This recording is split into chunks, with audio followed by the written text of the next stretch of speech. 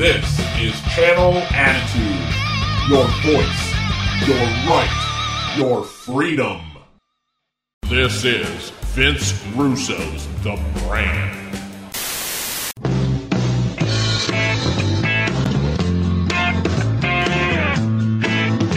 Good morning, everybody.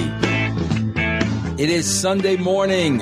It is August 6th, 2023. I am Vince Russo, and this is a little show by the name of Glass Onions, and all you have to remember is the walrus was Paul. Welcome, everybody, to the zany, the crazy, the bizarre world of Glass Onions. I don't like to call this a conspiracy show because it really isn't. One of the main reasons being we don't get into really heavy topics. We get into fun topics and interesting topics and topics that really shouldn't hurt anybody. I have a very, very interesting story today. Bro, you guys know me as a Beatles fan. But I got to be honest with you, man, right behind the Beatles my entire life has always been the Beach Boys, man. I've always been a huge fan of the Wilson brothers. Bro, I got to experience the Beach Boys with all the Wilson brothers alive back in the day. Yes, man, I went to several Beach Boy concerts back in the 70s. I went to Beach Boy concerts in the 80s. I've been to Beach Boy concerts in the 90s. The last time me and my daughter, it was probably about 3 years ago, man, here in Denver, we went to see Brian Wilson and the Zombies. And I got to be honest with you, man, the Zombies were absolutely awesome. Man, bro, I walked out on Brian Wilson, bro. You know, Al Jardine was there with him, one of the other original Beach Boys, and it was horrendous. It was absolutely horrendous. He was horrendous. And I could not sit there and just watch him perform like that.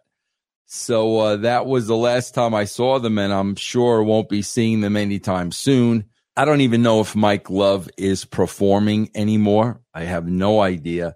But yeah, bro, the original Beach Boys, you know, are gone.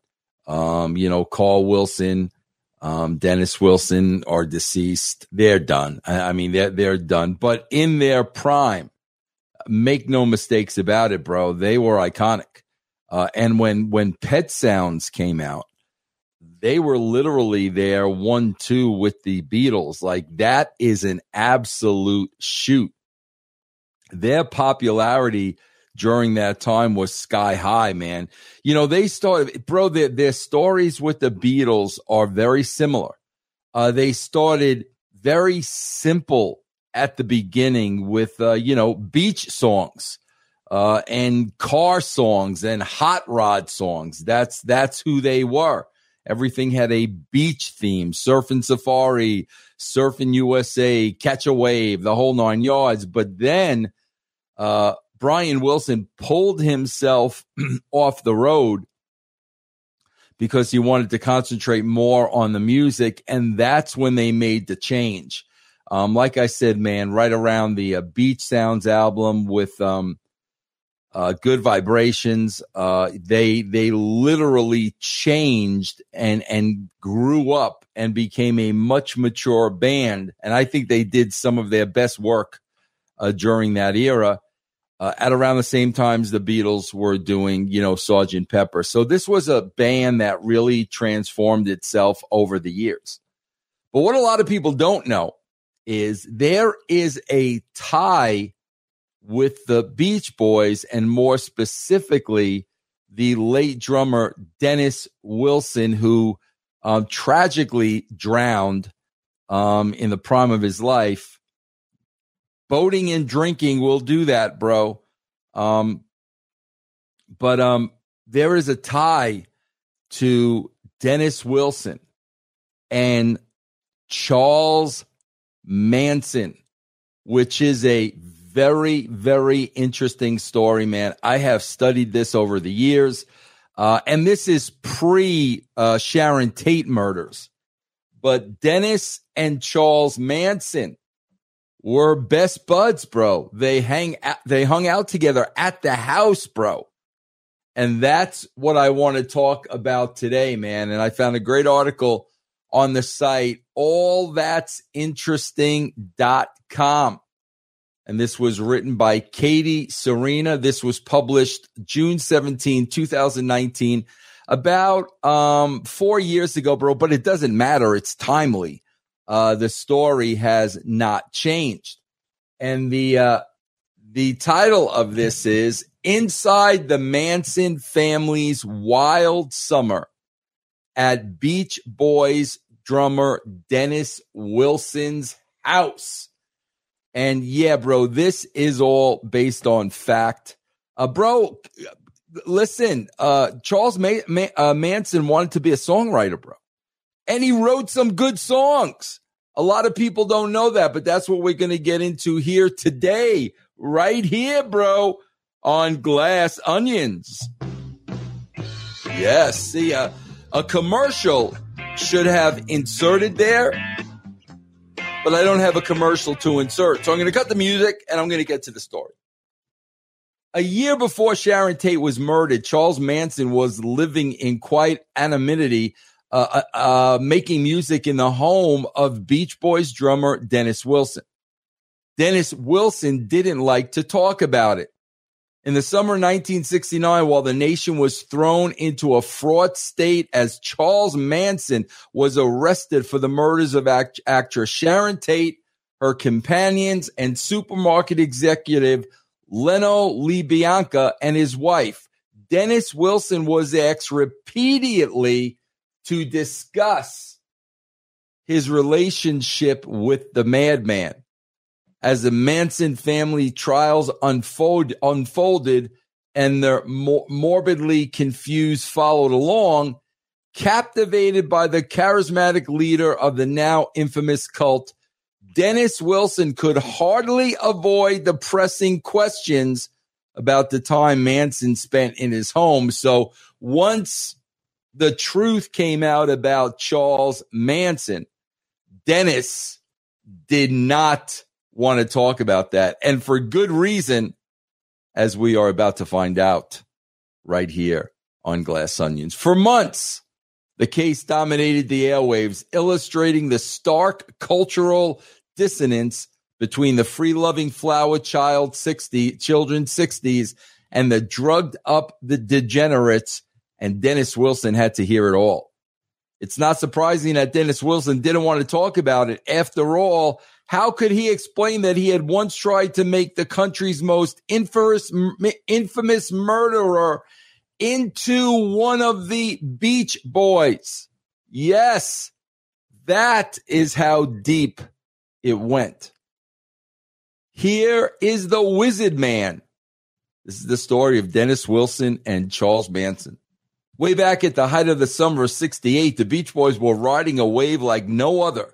Since their inception 7 years prior, the band had managed to create an entirely new sound, fusing jazz harmonies and laid-back California style. Their 1963 song, Surfin' USA, was a massive hit, and several of their albums topped the charts. But in 1968, they were on a downward trajectory. Their two 1967 albums, Smiley Smile and Wild Honey, were their worst-selling albums to date and received a tepid reception from the music critics. Bro, Smiley Smiley was like an experimental album, and that's when Brian Wilson was really going through severe drug issues. I'm not making up any excuses. But yeah, bro, Smiley Smiley was really an experimental record, and it bombed. It did not do well at all. While the band had generated somewhat of a reputation as a wholesome family unit, 4 of its members were related by blood.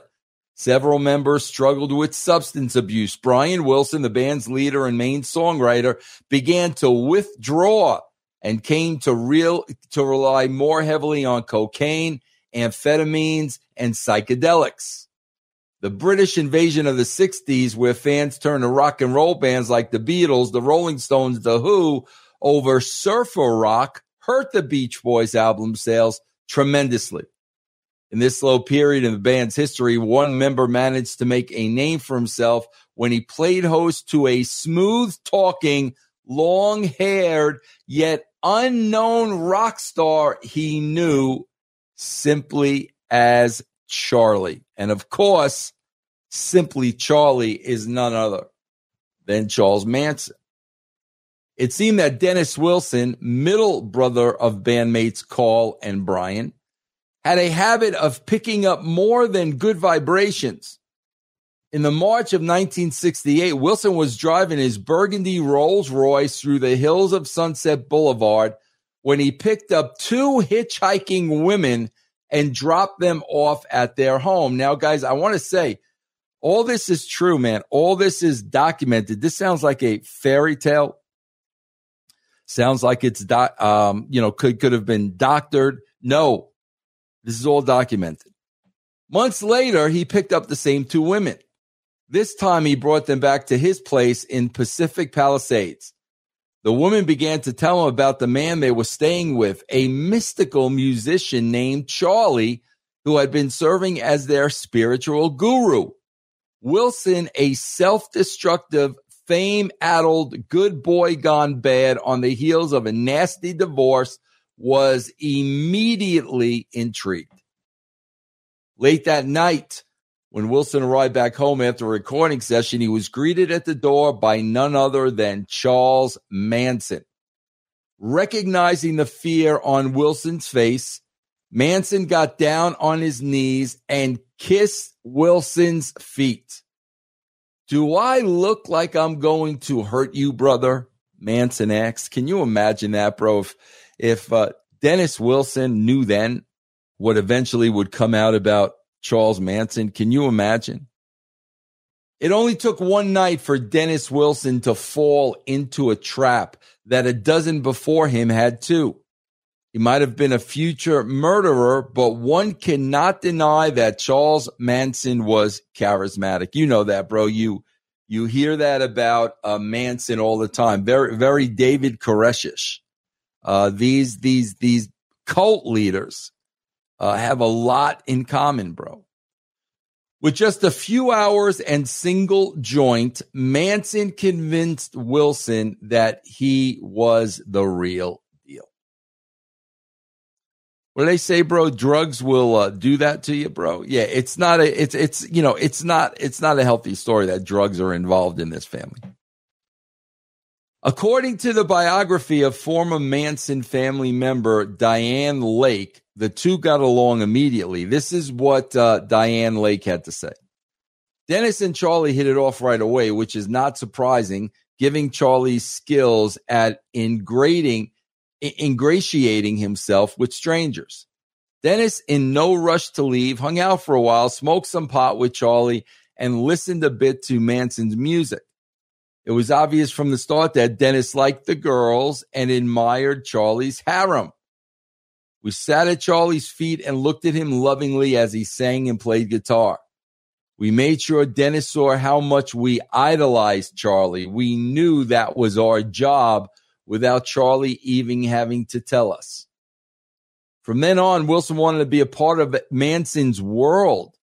He introduced him to friends, to his family, and eventually to his Beach Boy bandmates, hoping to integrate him into their musical family. So, yeah, bro, this is no joke.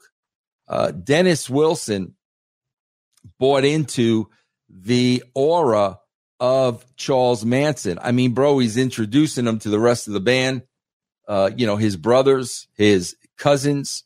Let me continue. "This is Charlie," Wilson would say upon introduction. "He is the wizard, man. He is a gas." Over the next several months, Dennis Wilson spent innumerable hours with Charles Manson and his groupies, even going so far as to move them into his home. Whether he understood the ramifications of his hospitality or was simply under a spell, Wilson was a Manson fan. Within the confines of his secluded home on Sunset Boulevard, Wilson and the Manson family played music, dropped acid, and engaged in group sex. Wilson spent much of his own money keeping the family afloat, feeding them, bringing them to doctor's appointments when a gonorrhea outbreak hit. I'm sure, bro, if we are having sex parties, gonorrhea is going to be involved. Now, guys, I'm going to play a little clip for you. How long is this clip? I'm going to play a little audio for you. This is Mike Love of the Beach Boys talking about his strange encounter with Charles Manson. Let me play a little audio for you here, bro. In the 60s, Dennis Wilson, a member of the band, had an encounter with Manson, and you did too. Of course, Charles Manson's one of the most notorious killers of the 60s. Tell me a bit about your encounter with Charles Manson and how that affected you. I only recall meeting him once. That was when we were invited to Dennis's home to have dinner. And what if the Manson family tried to get into the shower with you, right? No, what it was is... Okay, so Mike Love is confirming the story, bro. So let's find out what this story is all about. We had dinner, and then they adjourned to the den, and Charlie turned on the strobe light and passed out. It's supposed to be LSD, which I never had, so I declined. And I didn't join in that party. We were the only people. Bruce Johnson and I went for dinner at their invitation. Bruce Johnson is another original member of the Beach Boys, just so you know. And we were the only people with clothing. There you go. That confirms the sexcapades, bro. Yeah, it was rather unusual. So I left. I didn't get involved in that whole mess and went to take a shower because it had been a hot day. And we were on our way back to the studio, and this girl came into the shower. And then Charlie Manson shows up and says, "You can't do that." I said, "Excuse me? You can't leave the group." He looked at me like with this Charlie Manson stare. It was not good. And I got out of there as quickly as I could. And on our way back to the studio at Brian's house where we were recording, I said, "Well, Dennis, you really have an interesting character on your hands now." So that was my only time that I had any interaction with Charlie. All right, so there you go, bro. Mike Love confirms everything that's been said in this story so far.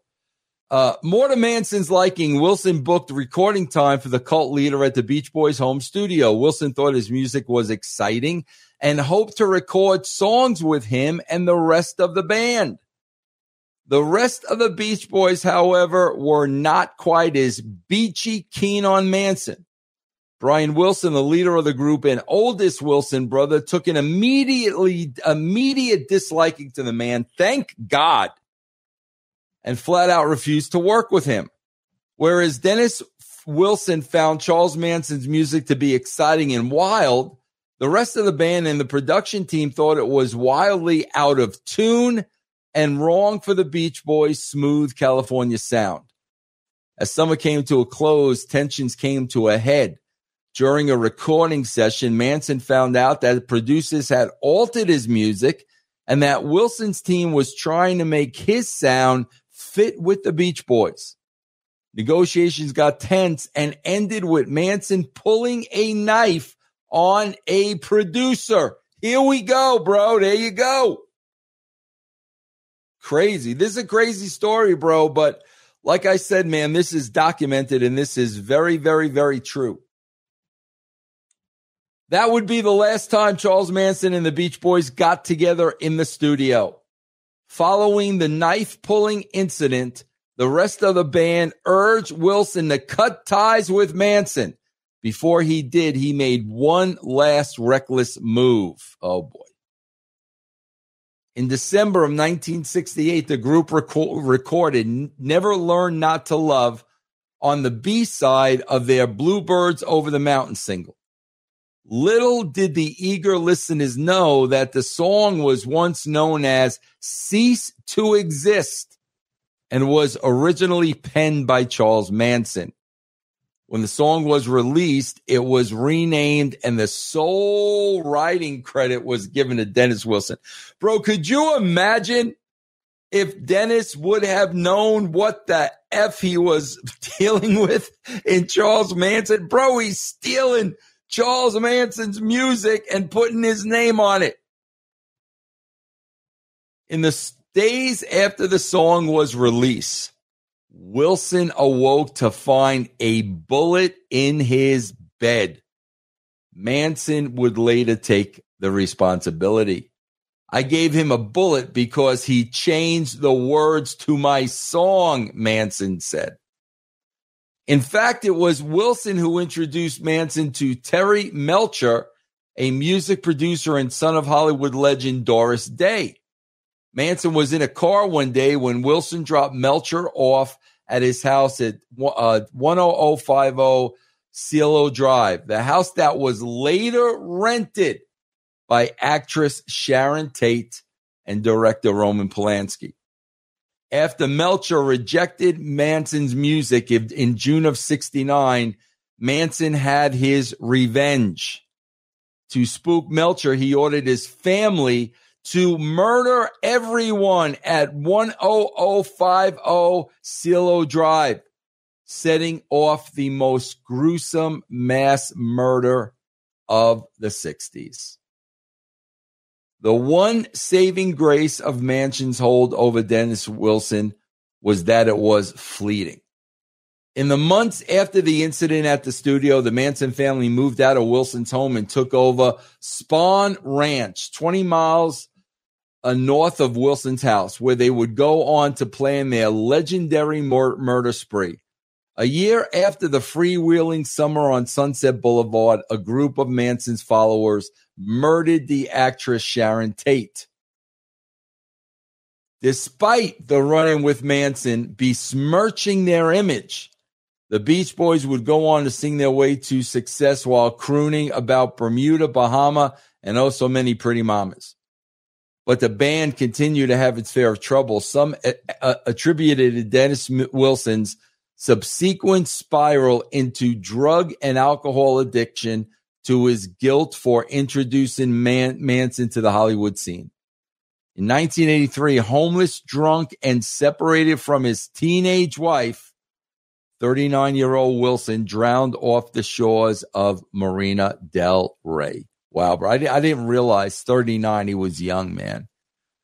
Despite being asked about his Manson connection dozens of times by the curious press, Wilson vowed never to speak about his time with Charlie Manson again. As long as I live, I will never talk about that, he told Rolling Stone in 1976. Wow, bro. What a bizarre story. Man, bro, this murder spree with the Manson family could have actually began with Dennis Wilson. I mean, if Charles Manson is leaving a bullet in his bed, he could have left a bullet in his head. So, wow, very, very bizarre, very scary. Bro, you got to almost wonder if that really affected the psyche of Dennis Wilson later on in his life before he died, and really led to that downward spiral, man. I'm sure there had been a feeling of guilt of him literally housing the Manson family and taking care of the Manson family, only for them to go on and create these murders. Bro, you talk about being canceled. Can you imagine today, bro, with all the headline news and